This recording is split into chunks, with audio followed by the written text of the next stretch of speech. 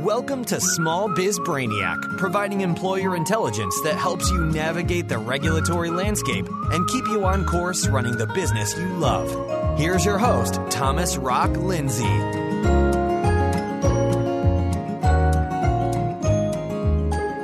Hey everybody, welcome to episode 86, and happy Thanksgiving. I'm in Franklin, Tennessee, visiting my family, and my wife and I, along with our two kids, drove here 1,600 miles from our home in Gilbert, Arizona last week to be here.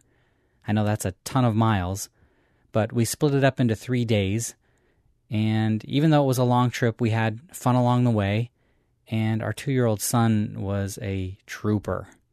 Well, since today is Thanksgiving, and even though about 12% of you are listening from 13 different countries, I want to say happy Thanksgiving, and thanks to each of you for listening to the show. And I want to pass on a very special gift to you from Judge Amos Luis Mazant III of the United States District Court for the Eastern District of Texas. Now, remember from episode 33 on May 24th, 2016, where I first told you about the U.S. Department of Labor's rule change that more than doubled the minimum compensation requirement for the salary-exempt employees?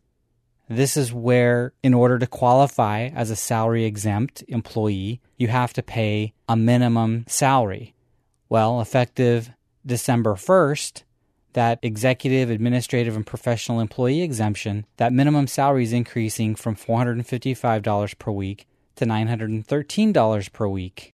Well, that was until this past Tuesday, when Judge Mazant blocked the DOL's action by granting a temporary injunction. Now, the injunction ruling is a result of a complaint for declaratory and injunctive relief that was filed by 21 states on September 20th, 2016, which I told you about in episode 79 on November 1st. So if this is the first time that you're hearing about the salary level increase, then take a few minutes after some pie today and listen to episodes 33 and 79. I received this great news the same day as the ruling from the wonderful law firm of Fisher & Phillips via an email legal alert.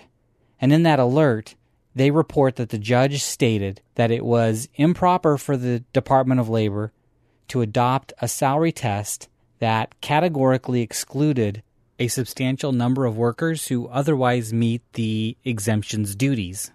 In other words, employees whose job duties qualify them for the salary-exempt status.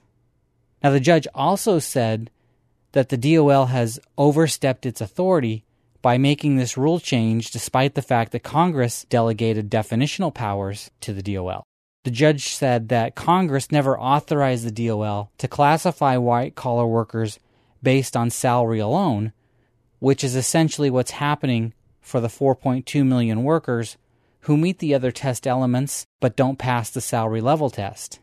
So this ruling only delays the implementation, and a lot can happen between now and, say, the next 2 months, when I can see the rule actually dying at the hands of the Trump administration as they appoint a new Secretary of Labor.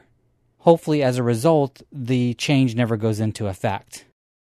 Well, there you have it. That's really all I wanted to talk about today in this episode. I wanted to keep it short, wish you a happy Thanksgiving, and just pass along that wonderful news about this injunction from Judge Mazant.